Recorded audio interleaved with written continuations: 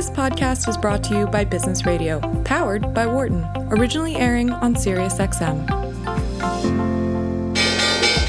Welcome to our Behind the Markets podcast. I'm your host, Jeremy Schwartz. Alongside Wharton Finance Professor Jeremy Siegel, we tackle the latest market trends every week on Business Radio, powered by the Wharton School, SiriusXM, channel 132.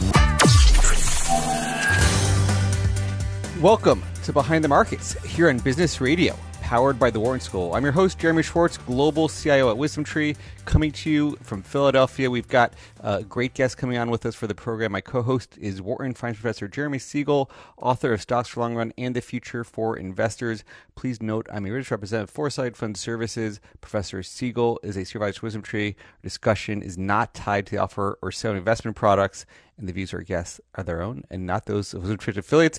So, Professor, we had a very important jobs report. I know you've been following the economy, the inflation pressures. There's a lot of economists surprised today. I'm curious to get your reaction, how you're shaping up. And also, we've had a lot of earnings reports this week, so curious to get your take on both fronts. Yeah, exactly, Jeremy. Well, first of all, the bond market has been delivered a 1-2 punch. First of all, was Christine Lagarde on the European Central Bank saying inflation is a problem. That really raised rates in Europe and Japan. Japan, by the way, and Germany are now at 20 basis points of the 10-year. I think it's the first time in 5 years Japan's 10-year has been above zero. Germany has been also below zero for a long period of time, just moved above zero. European rates are moving up. And then, of course, with the employment report that we got, this was a hot report. I mean, on many fronts, not only in terms of the jobs created and the 2-month correction, which was also very, very large, but particularly the wage gains. They revised the wage gains of the previous months, and they've upped it by 0.5% of what it was, so it's way above expectations. So the job market is running extremely hot. Yes, the unemployment rate just picked up 0.1%, but the only soft part of the report was actually hours worked, which dropped 0.2. But on every other front, it was very, very strong. There was also a change in benchmarking in January. So there were a lot of changes throughout the month. We got caught up. Remember that in the previous 2 months, we had the household report being stronger than the payroll. And basically, what we had was a much stronger payroll report here. This often happens as one runs ahead of the other, and then they even out in the long run. But there's nonetheless, I mean, as we know, the market was positioned for a negative report perhaps this morning, and it came in positive. Given the inflation, given everything else that's going on, there's just nothing in the way of the Fed raising rates. I mean, people are really now talking about a 0.5 point on March. It's too premature. We have next week, very important to look at the consumer price index. Then will come the producer price index. I actually think that's Monday in the following week, or it's very close thereafter. And then we'll have another set of price reports and an employment report before the March 16th meeting. So, I mean, we're still a month and a half away. Lots of things can happen, but things are running hot. And we saw the 10-year. I mean, it was 193. I think it's 192 now. I mean, this is an all-time high for the post-pandemic recovery. It looks like it's poised for 2%. We have the 10-year Fed funds future rate right now 136 and remember that's downward biased because of risk hedging. 136 is the December 22 Fed funds rate. So that's up 13 basis points today. So it's getting more aggressive. Now we have as you said, earnings reports back and forth, and the Meta is really bad, Amazon really good. I mean, the reason why we have outperformance of NASDAQ is today, but despite the rising bond yields, this would normally knock the NASDAQ down, was, of course, the Amazon report and the Snap report. Didn't seem to have the same type of problems that Meta had, and this encouraged a lot of investors. But don't forget, though, these markets were actually up a lot more yesterday after Amazon, and they've come down. So because of the rise in yields. So we'll see whether if the rise in yields continues, and if there's hawkish sounds by Fed officials that they may be raising multiple more times, or a 50 basis point hike, something like that. That would tend to also harm the long duration stocks. But again, except for Meta, a lot of them are pulling their weight on earnings, and that saved them this week. I mean, they were down before Amazon. They were certainly going down the tube on Thursday. It's interesting on your call on the inflation and the rotation that we're seeing, and you see some of these big stocks. Facebook or Meta wasn't even the most expensive of these stocks. When I look at the valuation ratios, and then it can still fall 25% on a combination of things. I mean, is that you've been calling for this bear market in NASDAQ? How much more do you think it has to go on that?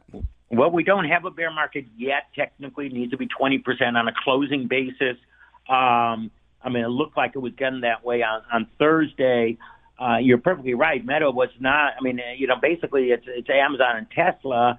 Tesla's actually up 1.5% today. Of course, Amazon's up 13% now, and clearly great earnings across the board. So those are the ones that are actually up. I mean, Google is down fractionally. Microsoft up about 1.3%. So, I mean, the big 5 or 6 are still delivering. I mean, Netflix. The problem with Meta and the problem with Netflix is that change in context. Is TikTok going to take away? Is it the old platform? Is its moat been violated? Has Netflix moat been violated? Amazon is raising its Prime fee to $130. Some people are saying it could raise it to $200. People love it so much. But you don't know when moats are breached. And, with Meta and with Netflix, there's a few that are questioning maybe the model is not going to be the prime model going forward. Would that happen elsewhere? Now, we didn't get a good, result from Ford, and we got a few of those less glamorous stocks actually didn't do well on earnings. So we're getting big bounces on these earnings. Expectations are very high for clearly. I mean, let's put it this way. I mean, NASDAQ is up 0.75% today after Amazon blowout earnings. One of the biggest companies in the world. I mean, it shows you there's pressure elsewhere in that space, and there will be if those yields continue to rise, and if any one of the tech companies falter, and there's a question of whether their model is going to produce the double-digit growth that they've experienced over the last really 10 years, they will be harshly punished as a result. Well, Professor, it's always great to get your feedback, and looking forward to hearing what's happening next week after the more data comes out. Absolutely. Thank you, Jeremy. Thanks, Professor. Have a good weekend.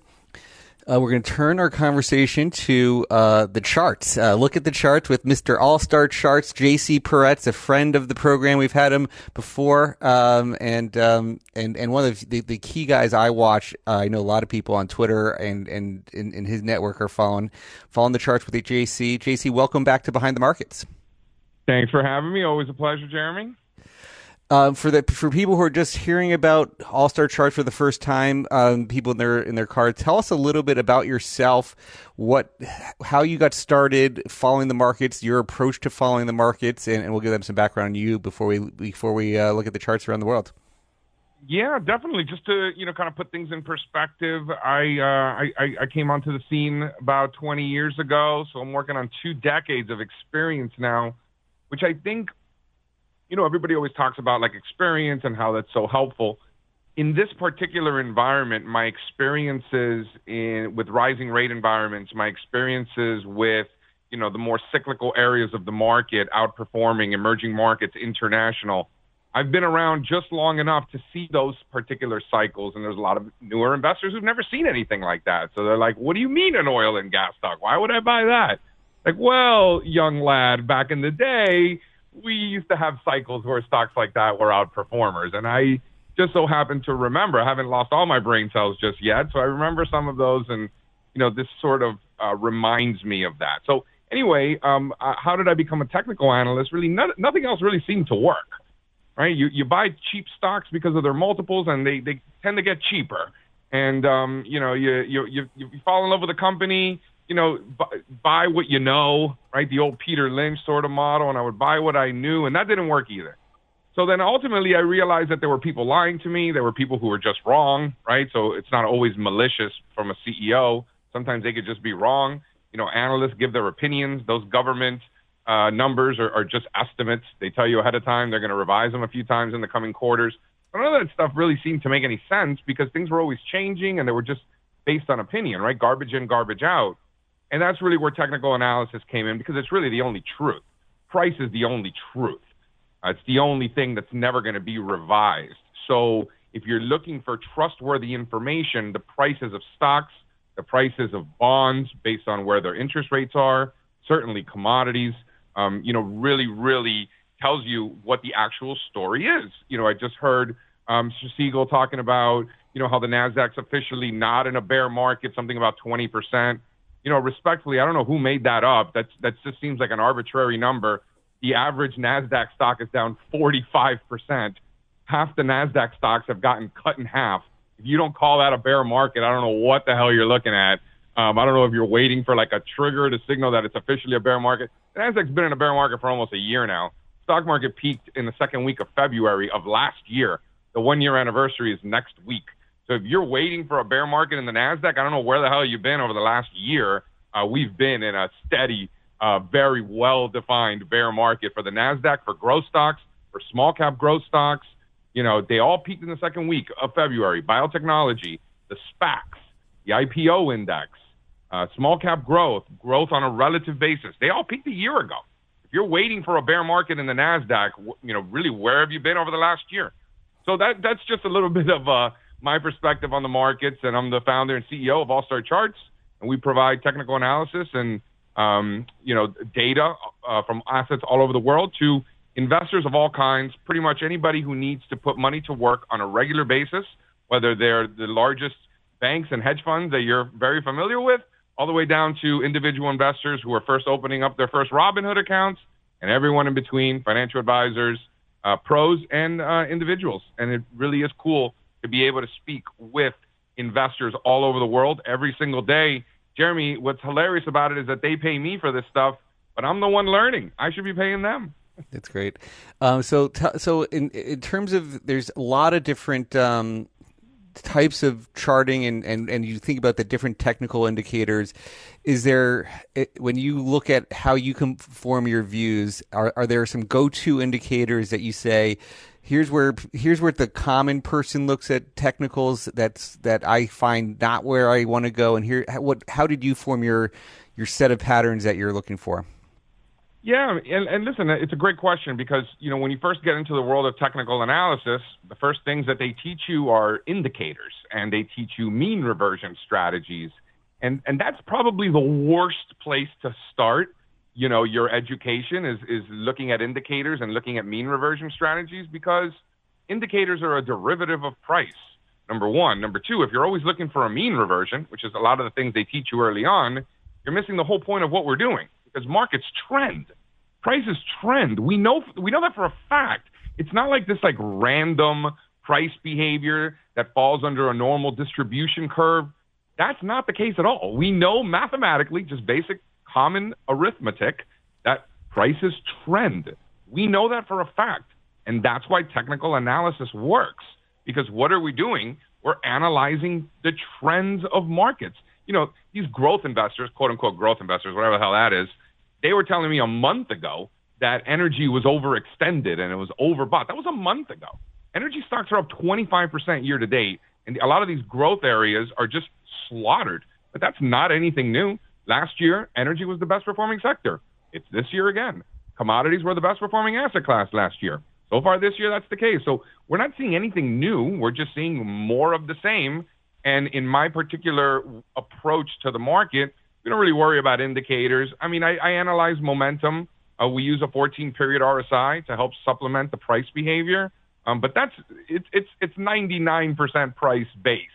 And anything else after that, the small percentage where we include momentum, seasonality, sentiment analysis. We do a lot of intermarket analysis, but that's really all price also.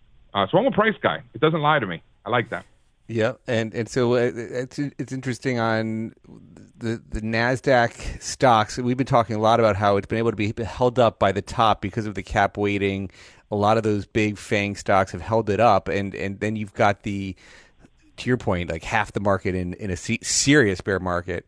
How do you think about that those top stocks? And certainly the earnings reports this week you're seeing a lot of activity. How do you look at that whole market? Yeah, I mean, listen, a lot of these stocks that have gotten crushed were already in downtrends. There's a funny way of sniffing that stuff out. You're looking at Deutsche Bank and all these German yields ripping because after some announcement yesterday, they were ripping before that announcement, right? So, price is a leading indicator. As far as the NASDAQ's concerned, I think it's really important to understand what's in the NASDAQ. You look at the components. I don't know if you know this, Jeremy, the definition of the NASDAQ 100 is the largest companies that are not financials. Literally in the definition of the NASDAQ 100, it is X financials, which is hilarious. And then there's obviously no energy, no materials. So you're getting a ton of growth in the NASDAQ, and you're getting very little exposure to those cyclical areas. And what's interesting, and that I think a lot of investors fail to realize, people are like, oh, the NASDAQ is the stock market. It's like, no. You might think it has been over the last decade as interest rates have been falling, and high growth stocks tend to outperform in that environment. But, and this is not anything new, we know this is common sense. We have the data. When interest rates are rising, it's the growth stocks that underperform. Technology, all of those high growth areas are afterthoughts. The companies that do well in that environment are things like energy, things like financials and natural resources. And as it turns out, as interest rates have been going up, what are the companies that are doing the best? Natural resources, energy, financials. So the market is acting perfectly normal, and they are penalizing investors who fail to recognize what's happening in the bond market, which is interest rates are going up. And investors think that just because they made money 2 years ago in these growth stocks, they think that we're still in that environment, when it couldn't be further. It couldn't be more different than where we were a couple of years ago. First, we want to identify what type of market environment we're in. What type of market environment are we in? And then we need to figure out which types of strategies to incorporate in that particular type of environment. And in a rising rate environment, owning growth stocks is historically a terrible idea. And as it turns out, the market is proving that is still the case. So let's talk about the rates, because I think so much of this year is going to be predicated on what happens to the Fed, and people, the behind the markets listeners, are going to be well familiar with Siegel's view that he's much more aggressive on the Fed and thinks inflation is a major concern, and that they're even as aggressive as people have ratcheted up rate policies, he's way more aggressive. But let's say people listen to Siegel and view that as a case. What are you looking at as the rates indicators? What are you watching to see how much this value rotation has legs? Yeah, certainly not what the Fed has to say. I mean, I couldn't care less what these people have to say. They're late to the party, as usual, behind the curve, no pun intended, as usual. Maybe pun a little bit intended. Price has been right. Price has nailed it. Bonds have been getting destroyed since last summer. This isn't like something that just happened. It's not like inflation just got here. The CRB index is making 7-year highs. Crude oil is at 92. You don't need some Federal Reserve governor to tell you that inflation is just the most ridiculous thing I've ever heard. Price has been telling us that forever. Hello? So the market is very smart. The market's a hell of a lot smarter than some Fed governor, right? Because you're talking about the collective wisdom of investors all over the world with way more money, way more power, and way more resources than some Fed governor, right? And they're going to go out of their way to get the right information to position themselves properly. In the case of interest rates, it's public information. In the case of individual stocks, it's illegal information that we see them acting upon. But I trust the behavior of those with the most amount of money, the most amount of power, the most amount of contacts and information. And I trust how they're act. I don't know what information they have. They're certainly not going to tell me. I don't know who it is that's putting on these positions, but you can see it in price, Jeremy. You can see it in price. And if you're worried about inflation now, where have you been the last year? And the fact that growth stocks peaked in February of last year, they've been sniffing out this inflation and higher interest rates for a long time. All you have to do is pay attention. We're talking with J.C. Peretz, CEO, founder, All-Star Charts, about his look at the markets, where he's going. So, J.C., it sounds like the indicators have been on this growth out and inflation up. Within commodities, that you just mentioned, commodities being one of the key inflation drivers. I see you do a lot of charts on gold, and you sort of like to ping the gold bugs versus the commodities. Let's talk about your view on gold, and I know. Well, the charts generally are saying gold has not been a great place to be, but what's your general sense on what's happening in the gold places? I mean, there isn't a worse place you could have been than gold. I mean, you could have bought anything the last decade, like literally anything, stocks, bonds, and you would have made money except for gold. So, I mean, man, and talk about, especially over the last couple of years, I mean, God, just terrible, particularly when it peaked at those 2011 highs. So gold is just stuck below those former highs, no progress in a decade. And I mean, listen, even in the last week, the dollar got slammed and gold still couldn't go up. If you would have told anybody, hey, inflation's going to be doing this, oil's going to be doing this, base metals are going to be doing this, what's gold doing? Everybody would have said higher. And it hasn't been going higher. So I think you've seen every opportunity in the world for gold to do well, and it hasn't. So it's in show me mode. Let's see it. What's great about technical analysis, what's great about the markets is that we don't have to be ahead of things. We don't have to pretend that we know, yep, gold's going to break out next week. Why can't we just let it break out? If you would have just been patient over the last year and a half in gold, you wouldn't have been sitting in this garbage, and you would have been in things that have been going up in price. So for looking at real rates, you get a spike in real rates. I think gold's going to get destroyed. It's really vulnerable because it hasn't worked in environments where it probably should have worked. And historically, the lower real rates go, it's probably good for gold. So if you get a spike in real rates, I think that's all she wrote for precious metals. So for me, I'm in show me mode for gold. If we get a breakout above 2,000 and we can hold that, and we're holding above those 2011 highs in gold, fine, I'm in. I used to be a gold bug, Jeremy. I think people forget that. People are like, oh, JC, why are you always giving gold bugs a hard time? It's not that I'm giving them a hard time. They're ruining their own lives. They don't need me to tell them that. They see it in price. They look at the value of their portfolios not going up when everybody else is making money. You don't need me to tell you that. I used to be a gold bug 15 years ago. And it was fun being a gold bug, and we were doing great. And ultimately, price proved that was no longer a good idea. Fortunately, we're technicians, and we respect price. I can't imagine being one of these people that just ignores what price is doing because I think I'm smarter or I think I know something the market doesn't. I couldn't imagine what that sort of life is like. You wake up in the morning and you tell yourself one thing and then price does something else, and you just pretend it's not happening. That must be so stressful. How do you sleep at night? I was curious what the levels that you would get you excited. So 2,000 on gold would be one that would be interesting. It's got to be above the 2011 highs, Jeremy. You know what I'm saying? We got back up there, right? So we got to those highs. We sold off. Everybody knows the story. And then we got back there in August of 2020. And then since then, we've been stuck below that. So until the market proves that demand has been able to absorb all of that overhead supply, there's nothing to do there. So for me, gold's either a short or a stay away, and then you buy the breakout if it ever comes. That's how I approach precious metals market. And so in some of the most volatile commodities, oil has been on a tear, as we talked about. Natural gas is whipsawed back and forth, but generally much higher. Do you at some levels, do you start to worry it gets this overextended question, or is it, as long as that general trend is rising, stay with oil as long as it's continued to trend up until the overall dynamic changes? Do you worry about getting overextended? Of course, and we were looking at 84, and it's listen, if oil's above 84 and the U.S. 10-year yield's above 1.7, you got to stick with that trade. You got to keep buying energy stocks. You got to keep buying oil. You got to keep selling bonds. That, but in my world, I know for a fact that I don't know what's going to happen next. I know how some people, they think they know what's happening next and all that stuff. I know for a fact I'm not that smart. I have no idea what's going to happen next. So for me, I live my life based on if-then statements.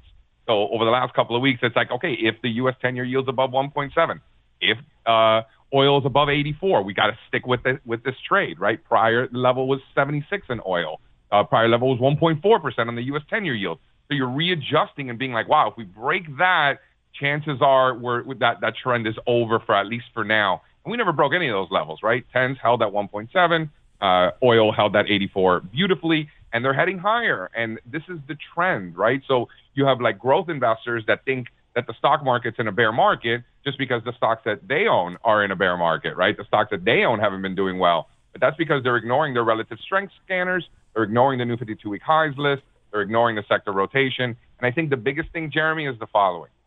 Particularly American investors and their home country bias, right? The S&P 500, if you own the S&P 500, 2% of your portfolio is in energy. 2% of your portfolio is in materials, right? 20-something percent of your portfolio is in technology. If you own the NASDAQ 100, you have no energy. You have no financials. You have no materials. You got way too much technology. This is what American investors own. So I know that, obviously, which I believe is a huge catalyst. Like the energy exposure is at the point where, as a sector, energy can double or triple, and it's not going to make a dent in your portfolio because you've got way too much technology. If you're one of these investors that own major U.S. indexes, which I know a lot of investors do. And I think that's the catalyst. Jeremy, in 2021, energy was the best performing sector in the S&P 500. Commodities were the best performing asset class. So far this year, same exact thing. Energy and commodities, best performers. And nobody's happy. People think that we're in a bear market because they own all that other junk. And they're not in the types of stocks that tend to do well when interest rates are going up. I have no idea why, but that's what I see. And I think that's a major catalyst that continues to point to the fact that we are most likely, I've been saying this for over a year, we are most likely in the early stages of a commodity super cycle. And what do we know about these things is that they don't last a few months or a few years. They last a decade. Right? And as we speak, the CRB index is making new multi-year highs relative to the S&P 500. So let me flip that upside down. Currently, the S&P 500 is making new 2-year lows relative to commodities, multi-year lows for stocks compared to commodities. So, and I don't see anybody, chasing commodities. I'm seeing the opposite. I'm seeing people, so worried about what Facebook did or Netflix, and they're worried about all this stuff that used to work back in the day. And they're just so concentrated on all this garbage that they miss the giant elephant walking right in front of them. Listen, there's so much to go on there. I mean, your point on how the indexes have changed. The last time these emerging market indexes did well, it's not far from the 2 decades ago. But when oil peaked at 150 back in 2008, you had the emerging markets indexes had a third almost, like 30% in commodities and energy. And now, again, even there, it's been like collapsed in way less unless you're doing some value strategies. Value strategies could have good 30, 40% in those sectors, but the traditional beta indexes are very, very low because it's been a 15-year bear market in that stuff. It's fascinating. This isn't your daddy's emerging markets index anymore, right? Like it's not that natural resource exposure that you had in 03, 04, 05, 06, 07, when all these things were ripping, remember? Yes. I know you remember. We were both in that environment. I remember. I've known you for a long time. We were in that environment. We've seen those cycles where emerging markets, where international outperformed, where the cyclical areas and natural resource areas of the market outperformed. I remember buying Lehman Brothers and Bear Stearns and Merrill Lynch. I remember buying those stocks, right? I remember buying these, Peabody Energy and Walter Industries. These were the types of stocks that were doing well in that environment.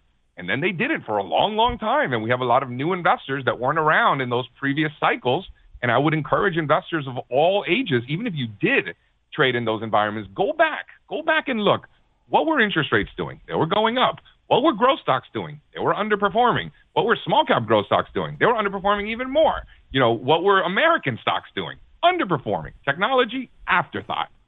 Yeah, it was a different environment. I think it's important to recognize what type of environment we're in and then figure out what are the best tools and strategies to benefit from that particular type of environment. And every environment is different. JC, we're talking about a commodity super cycle and sort of interesting breakouts on commodities. One of the things, when you're looking at just the price of the spot commodities, one of the things, commodities after that '08 peak was a bear market and very painful, but also in the way people access it in the futures market is a very confusing thing, the futures market, with the contango and backwardation and the cost to roll futures. And, a lot of the traditional access vehicles, they were quite expensive. The cost to roll was really, really painful with the shape of the futures curve. That dynamic has also changed, and it's become more of like a credit or an income to roll the futures that a lot of people don't quite appreciate, in my view. I mean, I see roll yields now on broad baskets of 3 to 4%, in addition to the price gains you're talking about breaking out on the spot markets. Is that something you pay attention to, or you're looking at the spot prices versus the futures market there? Yeah, for me, I'm using most of these things. I mean, yeah, sure, I've traded futures. I'll put on a futures trade on occasion, but I'm mostly using it for information. Right? I'm mostly using it for information, particularly intermarket information. So all these base metals that trade in London, I'm not trading lead futures or tin futures or aluminum futures, but guess what? I certainly keep my eye on those, and we have equally weighted baskets. So we kind of take copper out of the equation. So we're looking at an equally weighted basket of aluminum, tin, lead, nickel, and copper, right? So we can kind of look at base metals as a group, and then compare them to a group of precious metals like gold, silver, and platinum. And then when you compare those two base metals to precious metals, they tend to move with interest rates. So the fact that base metals have been doing well and precious metals continue to do nothing, just hang around in the dirt, that is consistent with higher interest rates. So I might not put on a copper's, I haven't traded a copper future or an Australian dollar future in, I couldn't tell you how long. But every morning when I wake up, I want to know what Australian dollar is doing. I want to know what copper's doing. I want to know what dollar index futures are doing. I have absolutely no interest in putting on a U.S. dollar index futures trade, but that's real source of information. And that's how I look at the futures market, really more so for information. And then in a lot of cases, then we can put those trades on. So in a case of a copper, you've got a lot of these base metals, things like Freeport-McMoRan, and you could put on trades to express a thesis in the copper's market. Or if copper's outperforming gold, you could sell bonds, for example, sell treasury bonds, short TLT, short IEF, whatever the case may be. Obviously when you're seeing oil making new 7-year highs and the CRB index, which is basically a third energy, making new 7-year highs, hey, maybe energy stocks are probably a good place to take a look. And as it turns out, it was a great place to take a look. I think energy stocks are 25% this year alone. Is that right? I think XLE is up 20-something% just this year alone. Yes, we did have an oil trade on. We put on an oil trade. We bought the January 2022 USO calls a year ago, just to put things in perspective. And now, oddly enough, funny enough, we put on a leap on Chevron this week. So this is one of my favorite trades that we put on this week. It's a Chevron 2024 January 150 strike call. So we're going out 2 years. And why am I doing that? Because, energy stocks are kind of extended. They've really made a big move. So when I ask myself the question, do I want to add to my energy exposure over the next couple of days? Probably not. Do I want to add to my energy exposure for the next couple of weeks? Probably not. Next couple of months? It might work, but I'm not that confident. But what about the next 2 years? JC, do I want more exposure to energy over the next 2 years? And my answer is absolutely yes. You can ask that question to yourself and you make your own answer. But for me, I definitely want more energy exposure over the next 2 years. So these Chevron leaps going out to January 2024, which, by the way, were only $12, which was insane, which is part of the reason we bought it because they were so cheap. What this allows it to do is it allows Chevron to dance. We don't need it. Can Chevron hit that strike price next week? Sure, but it doesn't have to, and it doesn't necessarily help us if it does, right? So we can have a 3-month correction in Chevron, a 2-month correction. We can have a 6-month correction in Chevron, and this still turns out to be an incredible trade over time. So as soon as that premium doubles, we're going to take half off the table, and we're going to let it run until expiration. That's the trade, Jeremy. And so then you guys, on some of the different subscriptions or services you guys are doing, you're talking about stocks, you're talking about these broad markets. It sounds like now options as a category. What are the other types of options things you guys like to do when you're I guess in that service package there?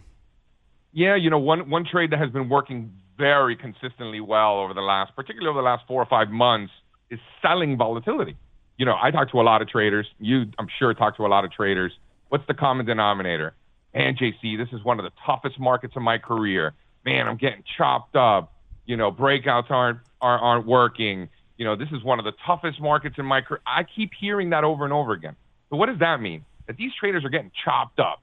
They're not recognizing that we're in a sideways range, and they think that we're in a trending environment like we were, prior. But all these traders getting chopped up and making donations to the market, there's somebody on the other side of that trade collecting those donations. And we try to be that other somebody as much as possible. So when volatility spikes, we're selling spreads, we're selling naked puts, and our targets are being hit in 4 or 5 days. We sold puts in Berkshire Hathaway last week. That target was hit Tuesday, I believe. We sold put spreads in Qualcomm. That target was hit 4 or 5 days later. So when volatility spikes, you look for relative strength, and because you're not necessarily betting that it's going to go up. You're more so betting that it's going to stop going down, maybe go sideways a little bit. In any of those cases, you end up winning. So they're not hero trades where they're going to change your life, but they're very high probability trades with fixed amount of risk, and boy, they add up. And when you hear traders being like, oh, JC, I'm getting chopped up. This is one of the hardest environments of my career. This is the toughest environment of my career. I mean, that's my favorite thing to hear when we're selling premium, because that means traders are getting chopped up and they're making donations. And it's up to us as investors to either walk over to the sidewalk and pick up those dollar bills or leave it alone, like a lot of investors do. They just leave it there. They walk right by it because what do the economists say? Like, there's money. There's definitely money there on the sidewalk, but is it there in theory? Right? So they just leave it there. Bill. And we go over and we pick it up, right? There you go. One of the topics we danced around. You mentioned the dollar in one of your conversations around gold.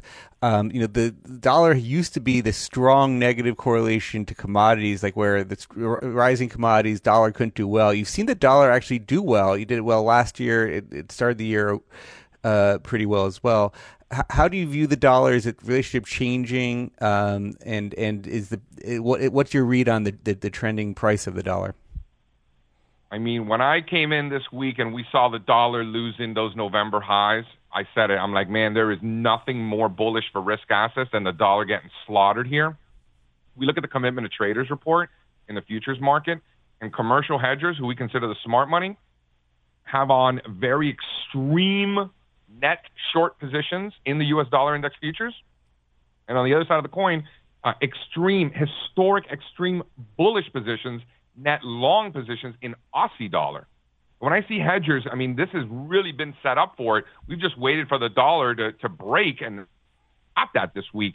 And the U.S. dollar has had a very high negative correlation with risk assets over the last 5-6 years. That really got strong at the end of 2016. The dollar peaked at the end of 2016, got killed from there, and stocks just absolutely ripped. Then the dollar bottomed in early 2018. That's when stocks peaked. In early 2018, went into a multi-year bear market, and then you saw the dollar bottom out at the end, around March in the COVID lows in 2020. Dollar peaked, started selling off, and that's when risk assets really got going. So when you've seen this dollar strength throughout last year, that's really had a negative impact on stocks around the world. But I must say, it's a great question that you asked. I must say how impressed I am with the resiliency in commodities despite that stronger dollar. I think that speaks more to the strength and energy in commodities than it does the dollar. Now the dollar rolling over, just think about it. If commodities did as well as they did in the face of a strong dollar, how do you think they're going to do when the dollar's falling? Yeah, I wonder, I think some of there was a narrative on oil and for sure, like the U.S. being with the last time you had this major commodity bull market in the early, that 08 period, we were a big oil importer and we would be selling dollars to buy oil. And then you have the huge change in shale and the exports from the U.S. And And the balance of oil, I wonder how much of it is tied to oil as one question. The other people were saying, well, just capital flows in the U.S. is the dominating destination for growth. And the question was like, with all these tech stocks selling off, is the U.S. going to still have that dynamic of capital flows coming to the U.S. because of people wanting the tech stocks in the U.S.? And those are two of the questions on my mind of, is it oil? Is it tech? Is it capital flows? How much of it is the Fed? All these different things impact the dollar versus these other markets. For me, it's more of a safe haven. A lot of assets were struggling. Stocks were struggling, and they were going in there. Go run the numbers. You have a very strong negative correlation between risk assets and the U.S. dollar over the last half decade or so, and that still remains the case. And that could be changing, right? There's no evidence that it is changing, but if the dollar index, if we're right here and the commercial hedgers are right and the dollar gets slaughtered, I think that's going to keep a bid under risk assets in general, equities in general. It's probably a healthy stock market environment if the dollar is selling off, particularly globally around the world, right? Emerging markets have been, Brazil's up like 13% year to date. When people are like, oh my God, the stock market's in a bear market, I'm like, which country? Just because your home country bias is oozing out of you doesn't mean that we're in a bear market. Brazil's up 13%. Doesn't sound like a bear market to me. It's fascinating on the rate hikes. I saw somebody posting how they hiked their rates 1.5% this week to 10.5% is their Fed rate. A question on is the Fed behind the curve on inflation? You see Brazil, where you're talking about on the equities, and then on the rate side, they're over double digits on their short term policy rate, which is interesting on what they're doing to control inflation. Yeah, look at EWZ. Look at Petrobras, Petróleo Brazil. So it's funny, just the name, Petróleo Brazil, Petróleo meaning oil, Brasileiro meaning Brazil. So you got Brazil up 13%. You got oil absolutely ripping. So you get both of them in the same stock, and obviously it's been one of the best performers in the entire world over the last couple of months. Something funky going on in Brazil. Brazil stopped going down like in September and October. Stopped going down. So while everybody's talking about bear markets and lower lows and all this stuff, Brazil doesn't care. A lot more. Brazil has no exposure to technology, no exposure to growth. You're getting just a ton of value there, ton of natural resources. And what works in a rising rate environment? Those. We're talking with JC Peretz, founder of All Star Charts. JC, and while we're talking Brazil, one of the other big EMs, and I wonder, is it stopping going down? Is the pace going to ever stop going down? Is China and China tech? Certainly the capital people they were buying the dip all last year. I mean, I was surprised how resilient the flows to China tech in the ETF world that I'm in. But is there anything shaping to say that is forming a bottom, or is it still just all negative to you? No, I mean, of all the garbage out there, and I call them garbage, all the things that peaked in February of last year, right? That's when all the garbage peaked. That's when as we call them, the culprits. So you've got, what do you got? You got anything that Cathie Wood manages has been murdered. You've got biotechnology. You've got the IPO index, which is like a beautiful gauge of that garbage trade. You've got China, you've got Chinese internet, you've got the SPAC index, you got the marijuana. Like, those are just the worst things that you could have possibly owned in the last year, right? China being part of that group. Now, while the rest of the garbage has gone on to continue to make new lows, China's the one part of the garbage that has not, which I find interesting, particularly with what's happening in Brazil. Like, is it a Brazil-only Latin America situation, or is it spilling over? It's not as we haven't seen the bounce as strong as Brazil, but I think there's some kind of relative strength in China compared to its brothers and sisters that all peaked a year ago. Remember in February, the advanced decline line in the Nasdaq peaked, the new highs list peaked, all of those growth areas that I just mentioned, they all peaked, including China. So as they've gone on to continue to make new lows this year, China hasn't. I am impressed by that. And if you look at the A shares, by the way, way stronger than any of the other ways that you can analyze China by looking at CQQQ, which is Chinese technology, or KWEB, which would be the China the China internet stocks. You look at FXI, those are the 25, the large caps. We're not making new lows, and I think that's impressive. I don't necessarily think I've seen enough to see a real turn. If you look at EMXC, so EMXC is China, is emerging markets ex China, and it looks way better than EEM. EEM has been going down for a whole year, and EMXC has been going sideways for a whole year. So if anything, that relative strength screams to me that if we're going to be in emerging markets, I think continuing to avoid China, even though it's showing relative strength to the other garbage, I think is probably the wise choice in a very similar way that if you look at, small caps, people are like, small caps are in a bear market. Well, small cap growth is in a bear market, but small cap value looks completely different. So small cap value is still in a range over the last year, while small cap growth broke and has been making lower lows.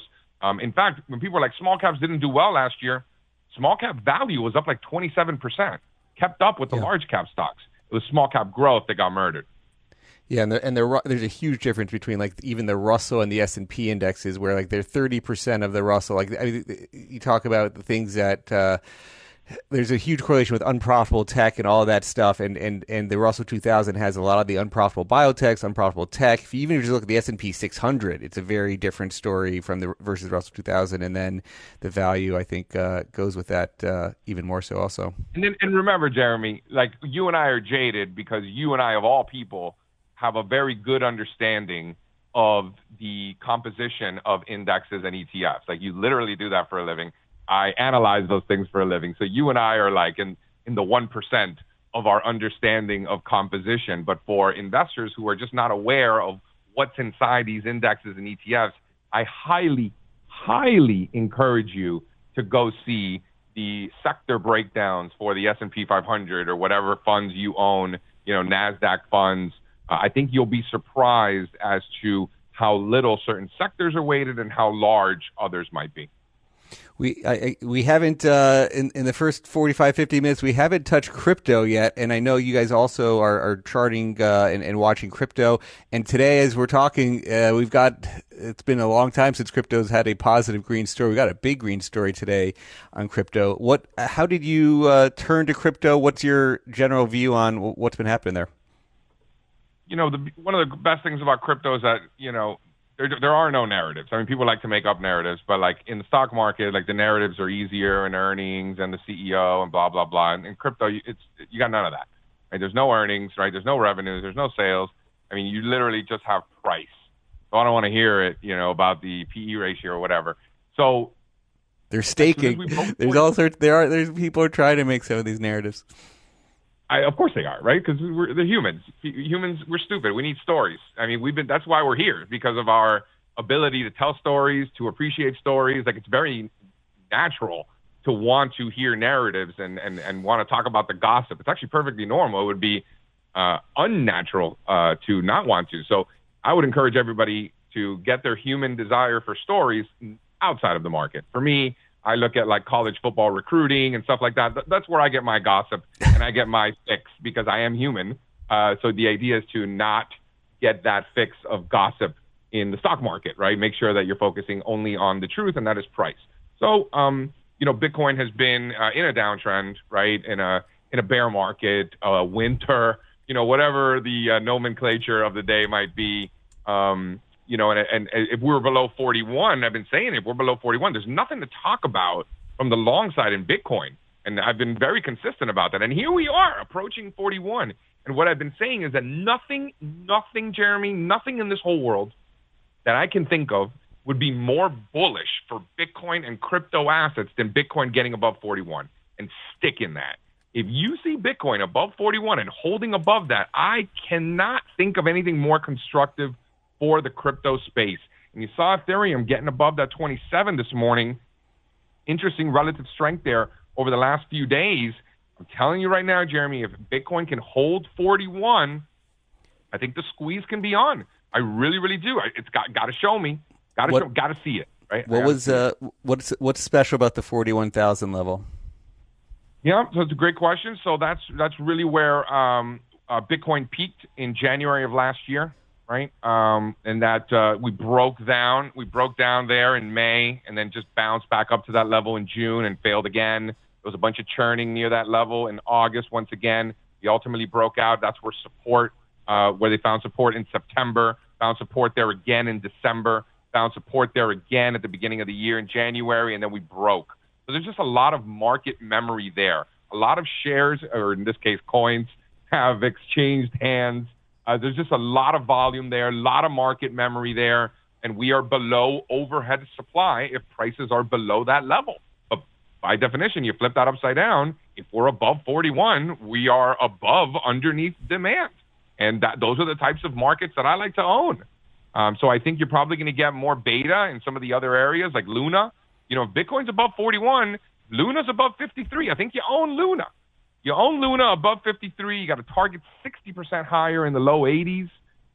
You know, you want to, I mean, you guys do whatever you want to do. But for me, I like to look at relative strength. You know, that's a lot for me. I'm looking at Cosmos. You know, I'd love to buy a breakout in Cosmos above 45. Here you are sitting at 3. So you need a 50% rally just to get to my key level. So yes, you know, you can own Cosmos if you want against last week's lows for a trade.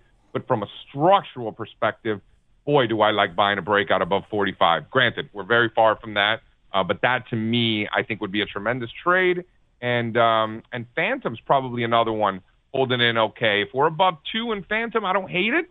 I don't hate it at all. I think you got 50, 60% of upside there again. And then add to positions on a breakout above 3.5. So I think there's opportunities there, you know, but I think it all comes down to Bitcoin above 41. I think that's the key. You got Bitcoin above 41, you're going to find a lot more opportunities out there. Well, it's a great way to end. Give us 30 seconds where they can find information on you. If they like what they heard today, where can they find more on keeping track of your views? Yeah, no, listen, I appreciate it. It's a lot of fun. Everybody, I'm easy to find. Go to allstarcharts.com. Search All-Star Charts on YouTube, Twitter, Instagram, StockTwits at All-Star Charts. I'm easy to find. Shoot me an email, info@allstarcharts.com. Say what's up. Let me know what you think. Let me know what you're seeing. And we'll do this again soon, Jeremy. We got a wrap. Thanks for coming on. JC Peretz, All-Star Charts. I'm Jeremy Schwartz. Thanks to our producer, Patty, our sound engineer, Dion Simpkins. This is Behind the Markets podcast. Have a great week. Thanks for listening to the Behind the Markets podcast. If you want to learn more about WisdomTree, visit wisdomtree.com. You can also follow me on Twitter @JeremyDSchwartz. I'd like to thank Patty Hall for producing our live program on SiriusXM channel 132 and our podcast producer, Daniel Bruno. Join us next week for another edition of the show. For more insight from Business Radio, please visit businessradio.wharton.upenn.edu.